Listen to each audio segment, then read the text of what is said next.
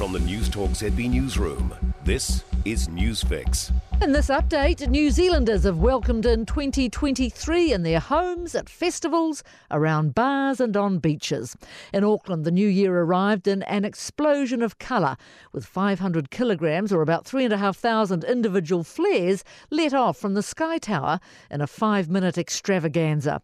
Discos, bonfires, cultural shows, concerts and carnivals took place elsewhere as thousands made for town centres, parks and streets before the clock struck midnight. But some of the fireworks let off around the country to mark the New Year's Eve has been a problem for firefighters. It's been a busy night for them, with blazes up and down the country. While an exact number of call-outs hasn't been tallied, at any one time, fire and emergency say they were dealing with up to 15 incidents at once.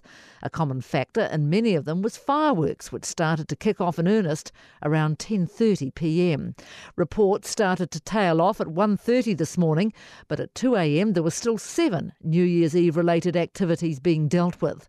There are no reports of injuries at this stage.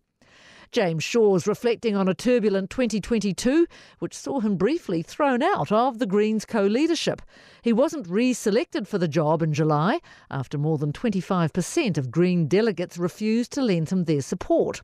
Shaw was soon reinstated into the role, however, after meeting with members around the country and a second delegate vote. Looking back, he admits he lost focus by spending too much time in Wellington. And King Charles has praised Benedict XVI's constant efforts to promote peace and goodwill to all people. The former Pope has died at the age of 95. Joseph Ratzinger was elected as the 265th Pope on April the 19th, 2005 at the age of 78 and chose the name Benedict. He served until February 2013 before becoming the first Pope in 600 years to resign, citing his old age and declining health. That's news. Former Warriors NRL League coach Daniel Anderson is in hospital after a body surfing accident during a family holiday on the New South Wales Central Coast. Reports claim a wave dumped the 55-year-old on his neck and he suffered a subsequent heart attack. The current Sydney Roosters recruitment boss has been described as in a stable condition but on a ventilator. Leila Fernandez welcomes a rekindling of her rivalry with Emma Raducanu at this week's ASB Tennis Classic. The draw will be made today.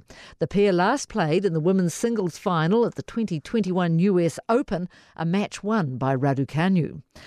And England and Harlequins rugby prop Joe Marler has been banned for 6 weeks, 4 of them suspended.